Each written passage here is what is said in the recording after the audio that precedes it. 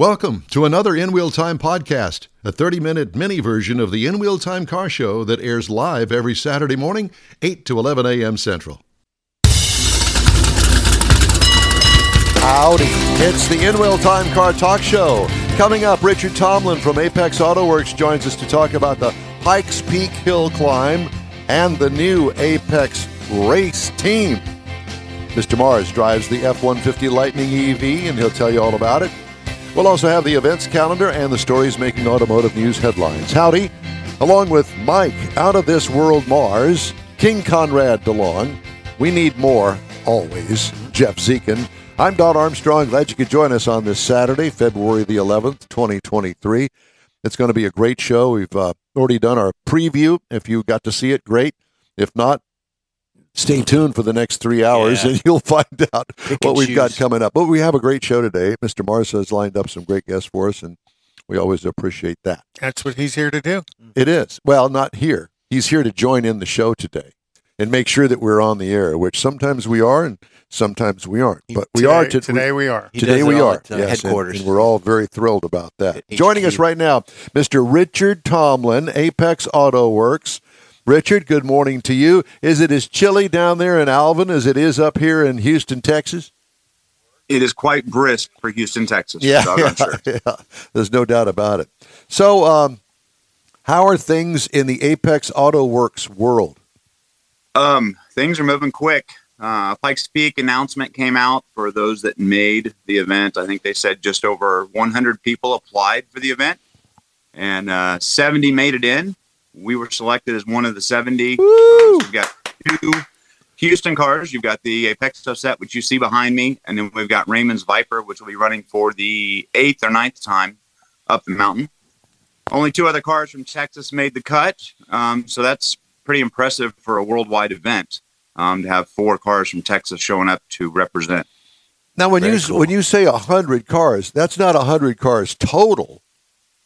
100 cars total. 100 and some applications were submitted because Pikes Peak goes on an approval process. You have to apply, and then there's a committee that meets, and then the committee selects who's going to come up and represent the race that year. And that means across all classes of cars?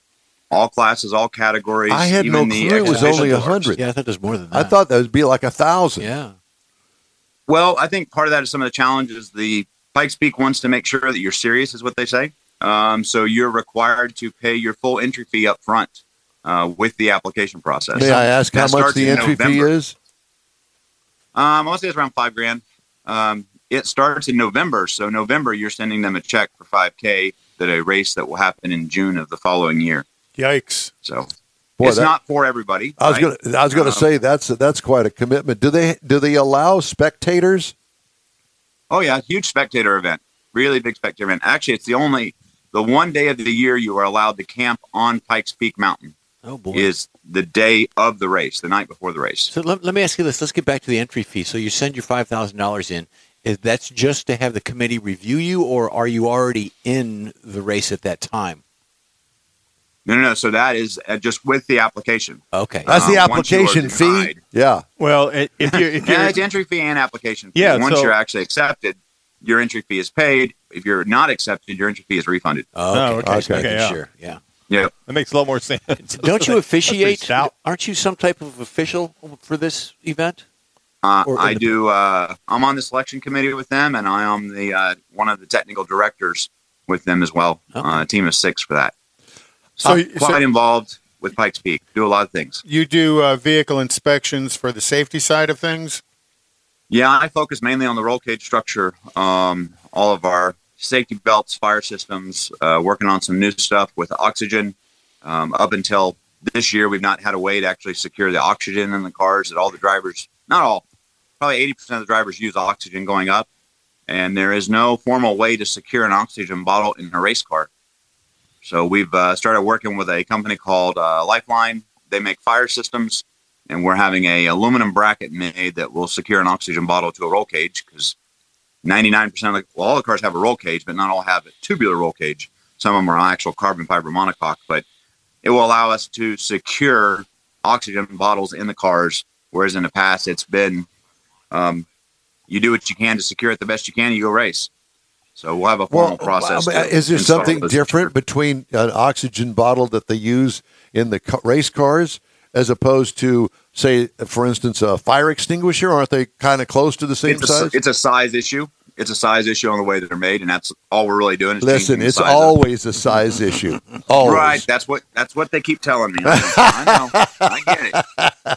I get it. Yeah. I will say though that I am very, very happy, Don, that you were willing to come watch the race cars for us to have the In Wheel Time name fly on all the race cars this year. So absolutely, that is going to be great. Yep. Listen, I'm really good at washing cars. I can tell you that, especially tires and wheels. I'm a tires and wheels kind of guy. All right. Let me ask you, how many classes of cars, trucks, whatever it is, that go up the mountain that are entered into the race? Right now, there are 7 classes total. 7 classes, that's all? Is that a reduction through the years?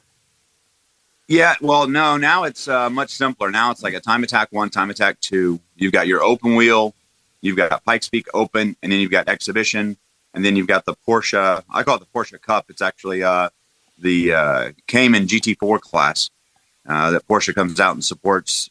I think they had 13 cars last year, 11 or 13 cars. Oh, wow. So obviously they've got an EV class. The EV gets thrown into Exhibition. They do not have their own class. Okay. In the exhibition. They do have records, but they do not have their own class yet. Don's more comfortable in the exhibition class. There's no denying they're quick going uphill. Well, yeah, they don't run out of oxygen. Yeah, it's interesting with that amount of weight how fast they can still be climbing. Because most of your really fast cars are exceptionally light. When you see these tip of the scales, the Tesla Plaid that raced last year that was caged, ready to race, was 49.94 in weight. Well, you're maxed at 5,000 pounds. So they were within 6 pounds of being overweight to be able to run. It's amazing. That's in cage structure. Now, to drag 5,000 pounds up the side of that mountain in that pace is pretty impressive. And what kind of time did he finish? This year was a shortened course, but he was top 10. So wow, out of the 76 cars that were there, he was top 10 in the car that was the heaviest in the field. So you just don't. The math doesn't work, but it's electric, so nothing really works the way we think it should. Well, you got a baseline for next year. Well, plus isn't the Plaid all-wheel drive, so traction helps? Correct. All-wheel drive and absolutely amazing. So on the internal combustion engine cars, I know you see power adders as far as turbos and superchargers. Do anybody run nitrous up the hill?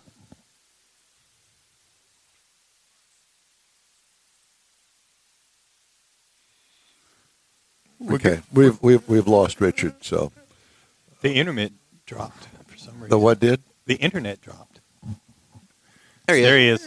We got you back. So I'll ask the question again on the internal combustion engines. I know turbo and supercharging are some of the power adders.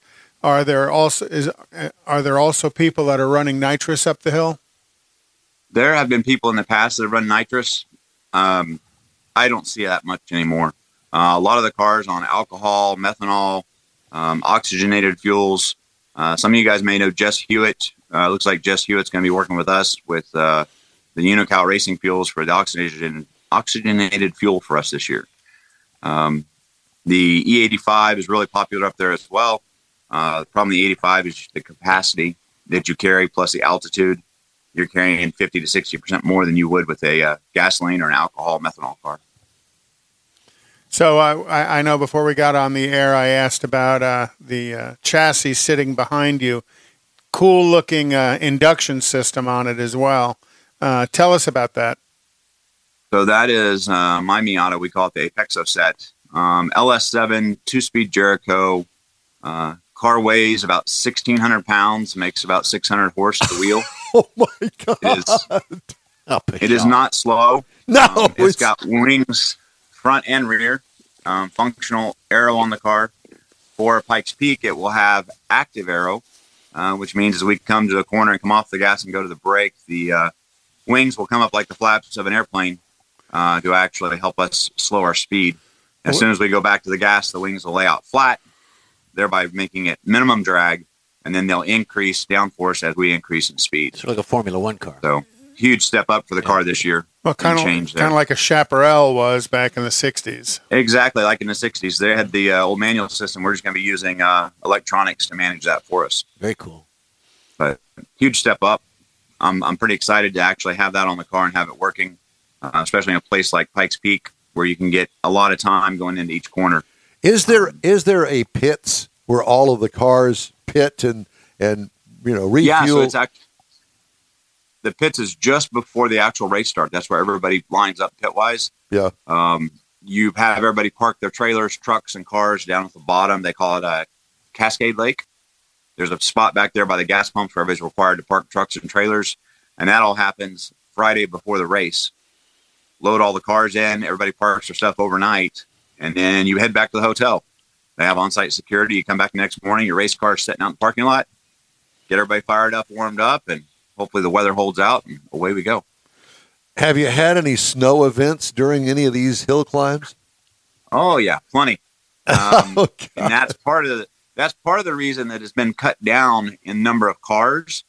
There's a window of about 12 to 1:30 that the weather just goes chaotic at the top of the mountain. They've had guys make as many as 3 to 4 reruns trying to get actually up the hill.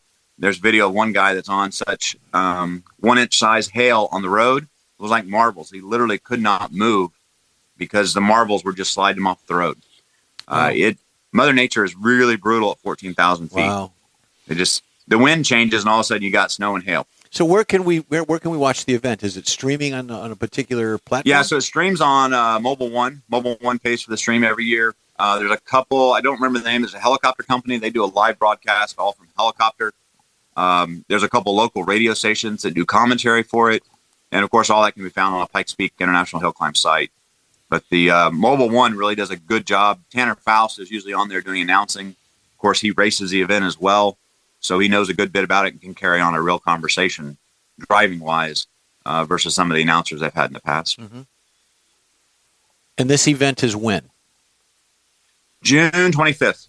So end of May, we'll start staying in Colorado. You practice basically weekends up until the event and try and sleep during the week. Get the car ready, show up and then actually race and make everybody happy. So outside of the race and practice, that is a road that goes up to the top of Pikes Peak that people can drive their cars up there.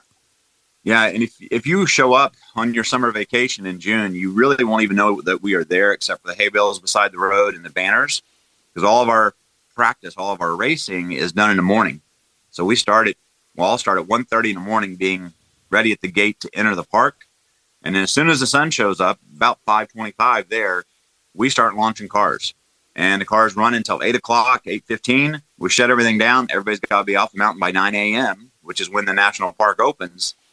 We're rolling out as the tourists start rolling in. So we really only close the park for one day a year, and that's for our race on Saturday, June 25th. And no motorcycles, correct? No motorcycles currently, and they tell me it's not coming back. I think there's so much history in it. I wouldn't mind seeing that happen again, even if it was an exhibition. There's just so much talent in the bike world, and those things are fast. Is it just because of a safety issue? They've had some legal issues with riders that have passed that are sponsored or were sponsored riders, and I'm not sure of all the legal implications, but too many fatalities on the bike. You crash the bike at Pikes Peak, it's not a good day. Let's get away with it. Let's change the subject for a minute, and let's talk about the Apex Auto Works race team. Yeah, so we're doing a little more service this year than we are building cars for people. We are working on 2 cars that will be stationed in Mexico full-time, and the intent is to start basically selling that adventure. For the people that wanted to go race either in Mexico with La Carrera or the Chihuahua Express, the Chihuahua, they'll be able to contact us and basically purchase a package. They can hop on a plane, fly in, and live the life. We'll provide them a amazing car and go race it, come back with book videos, bring a couple friends with you. and be a rock star for a weekend or a week, depending on which race you do. Wow, very cool. And obviously, you have discovered that there is a want and need in that particular category. In just announcing it, I think we've had 5 people reach out to us already. Oh, cool. So we are, and I'm pretty small in announcing. Like most of my news comes through you guys or Facebook, and we haven't really put anything out on Facebook. Mars and I were just talking about it, and it's interesting how word travels fast when it's something that people want.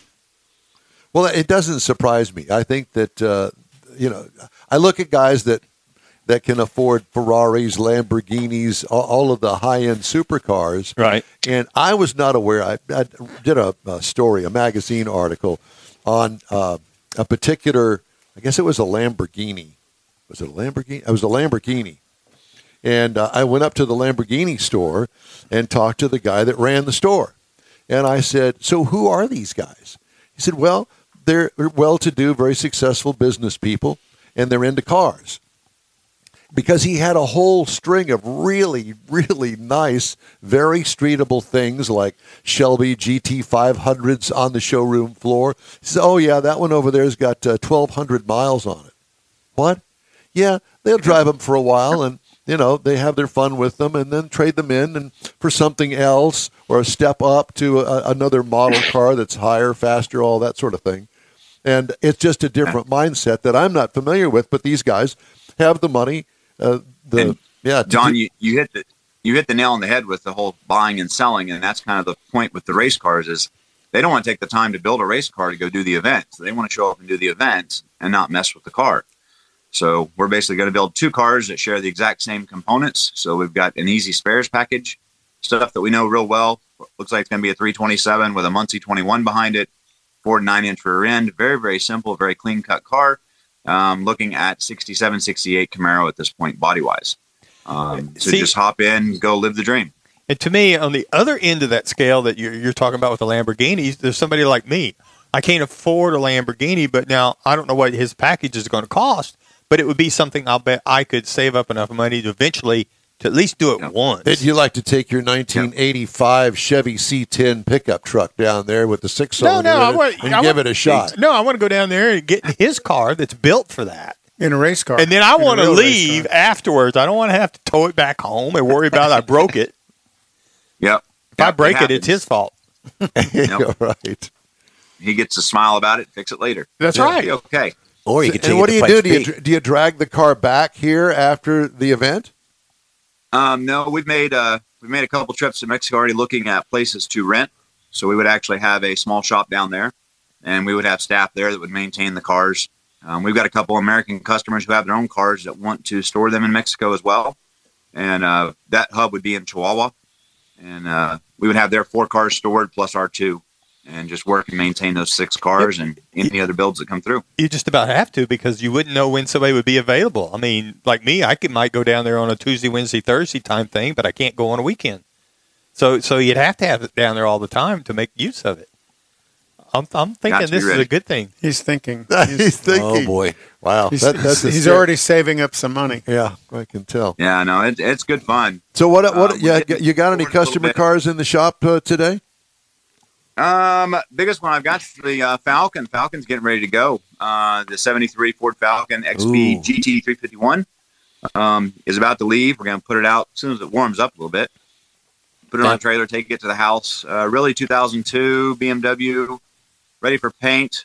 Nothing major right now. Nothing Challenger major. in pieces. So now nothing good. So this would be a good time for me to bring my C5 Corvette down there and have you look at the clutch.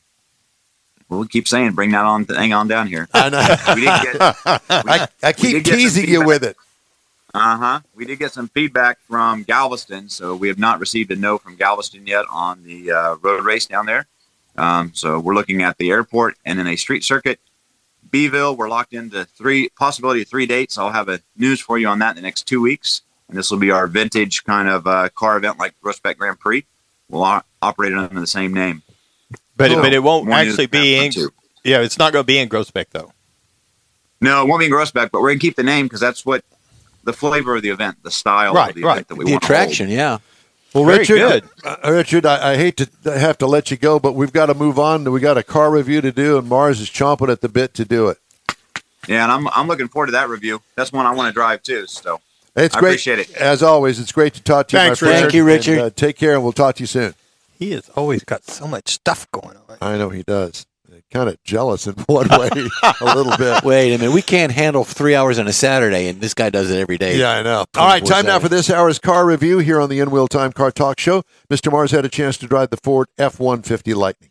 Yes, the 2022 Ford F-150 Lightning EV. Now, Why does a 22 and not a 23? Couldn't tell you. All right.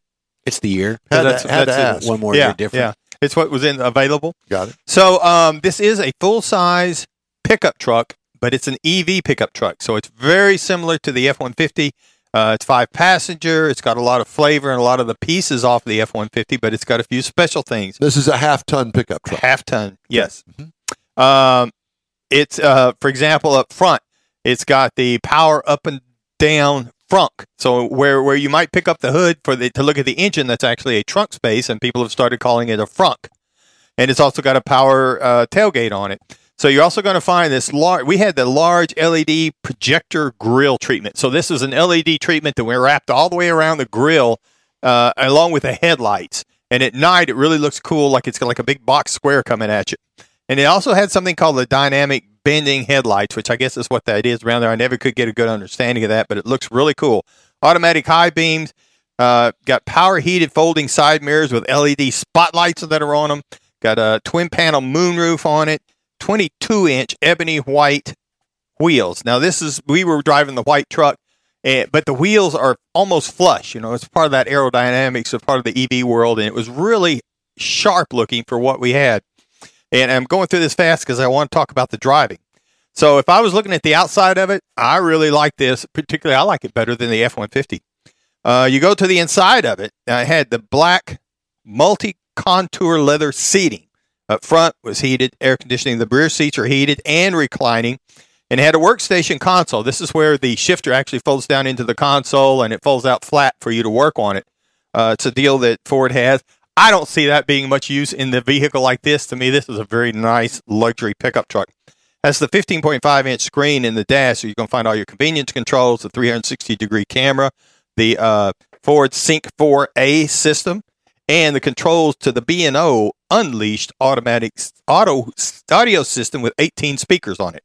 Wow. I thought they built a railroad. Me Do you too. know railroad? Yeah, but they have to have some sound with the EV railroad. You got to have the right sound. Got it. So the powertrain on this, now this is a dual motor. There's a front and rear motor on this thing.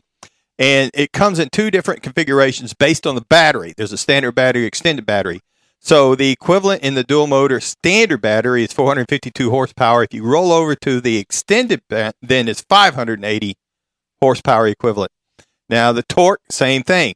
775 in the standard, which is 98 kilowatt. And I thought it was very interesting in the extended, it's also 775 extended. And it shows this kind of thing shows up also in the tow rating. The standard tow rating with the standard battery is 5,000 pounds.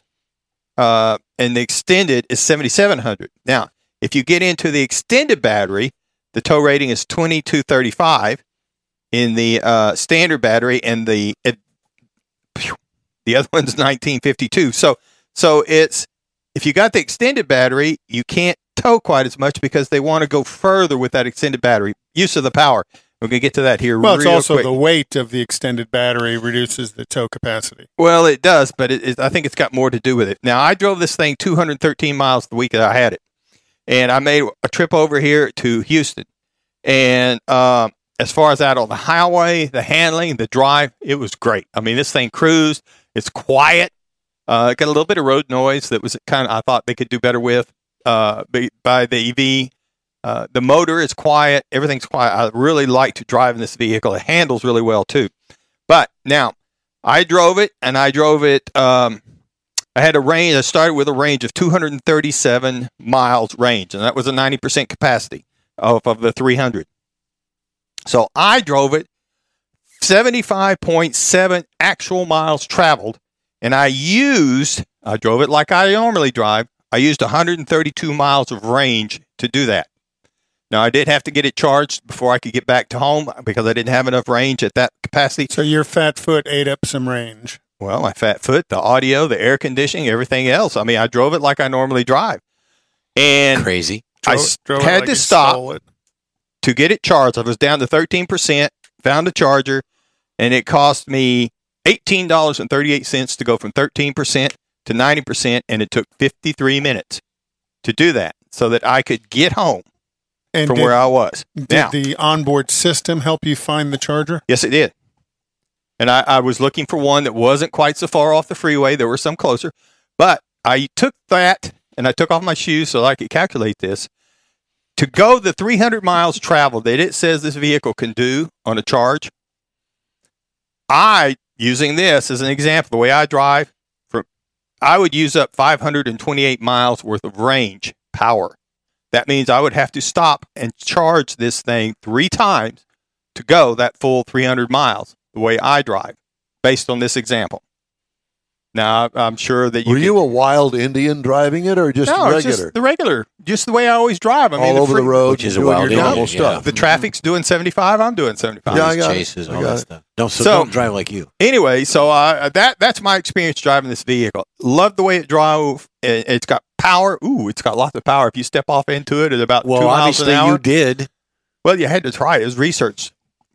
And we were driving the platinum level. So the base price for the EV Lightning is $40,000. You can actually get into a stripper. I mean, it's stripped down for $40,000. But if you step up into the base price for this trim level, you're looking at $55,974. And the platinum, again, nothing on the Monroney pre-production. Had to go out on the internet and do some searching. $96,874. Oh my God. Now, if you're looking at something to compare that to, Chevrolet's got the Silverado EV coming out. You can get into that for as cheap as $39,900, which hits that $40,000 mark of the Lightning. The GMC Sierra's got one coming, but I couldn't find anything on pricing on it yet. And the Rivian's sitting out there at $67,500. I don't consider the Tesla truck even a viable candidate at this point. So as far as the Lightning goes, great driving truck, vehicle, plenty of torque and power. Again, range is a problem if you drive it the way I drive it. Don't All right, drive thank it you, like sir. you drive it. The In-Wheel Well, Time no. Car Talk Show is available 24/7 through the iHeartRadio app. Just look for In-Wheel Time Car Talk. We also video stream on Facebook, YouTube, Twitch, and InWheelTime.com. 30-minute podcasts at your fingertips on over a dozen of the most popular podcast outlets out there. In-Wheel Time Car Talk Show continues right after this quick break. Tailpipes and Tacos, Houston's premier car cruise-in returns Saturday, April 15th to the Lupi Tortilla Tex-Mex in Katy, 8 to 11 a.m. Bring your Hot Rod Classic, Resto-Mod, or any other vehicle you'd like to show and compete for one of 3 highly coveted Chili Pepper trophies. This April 15th kickoff event is one you'll want to put on your calendar because 100% of the money you donate for the free tacos will be given to God's Garage. You heard right. Free tacos. Whatever you decide to give, all of it will be given to God's Garage and matched by Lupi Tortilla. God's Garage gifts vehicles to single mothers, widows, and wives of deployed military in the greater Houston area. In fact, the Garage will gift a vehicle to a mom in need at this special event. Be sure to attend the next Tailpipes and Tacos Cruise-In, Saturday, April 15th, 8 to 11 a.m. at the Lupi Tortilla Tex-Mex in Katy on the Grand Parkway at Kingsland Boulevard, just south of I-10. Free breakfast tacos for any donation to God's Garage. It'll make your heart and your belly feel good. You own a car you love. Well, why not let Gulf Coast Auto Shield protect it? Houstonian John Gray invites you to his state-of-the-art facility to introduce you to his specialist team of auto enthusiasts. We promise you'll be impressed. Whether you're looking to massage your original paint to a like-new appearance, apply a ceramic coating, install a paint protection film, nano-ceramic window tint, or new windshield protection called ExoShield, Gulf Coast Auto Shield is where Houston's car people go. Curbed your wheels? Instead of buying new, why not have them repaired? How about a professionally installed radar detector? Gulf Coast Auto Shield does that too. Get a peek inside the shop and look at the services offered by getting online and heading to gcautoshield.com. Better yet, stop by their facility at 11275 South Sam Houston Tollway, just south of the Southwest Freeway, and get a personal tour. Gulf Coast Auto Shield is your place to go for all things exterior. Call them today, 832-930-5655 or gcautoshield.com. The award-winning In-Wheel Time Car Talk Show is available on the most popular podcast channels out there in 30-minute episodes. We realize our 3-hour live show can be difficult to catch in its entirety, so now you can listen every day to a convenient, fresh 30-minute episode. Check us out on Apple Podcasts, Spotify, Google Podcasts, Amazon Music, and Audible, along with a dozen more. In Wheel Time has the most informative automotive guest interviews and new car reviews, along with popular features including Conrad's Car Clinic and This Week in Auto History, along with automotive news headlines. Our live broadcast airs every Saturday, 8 to 11 Central on InWheelTime.com, the iHeart app, and on YouTube. Be sure to say hello when we're broadcasting from the Tailpipes and Tacos Cruise-In, Autorama, and the Houston Auto Show, among others. Now, it's easier than ever to hear about all things automotive all week long. You're invited to join fellow car enthusiasts in becoming part of the ever-growing In Wheel Time Car Talk family. Don't forget those 30-minute podcast episodes on your favorite podcast channel. That's it for this podcast episode of the In Wheel Time Car Show. I'm Don Armstrong, inviting you to join us for our live show every Saturday morning, 8 to 11 a.m. Central on Facebook, YouTube, Twitch, and our InWheelTime.com website. Podcasts are available on Apple Podcasts, Spotify, Stitcher, iHeart Podcast, Podcast Addict, TuneIn, Pandora, and Amazon Music. Keep listening, and we'll see you soon.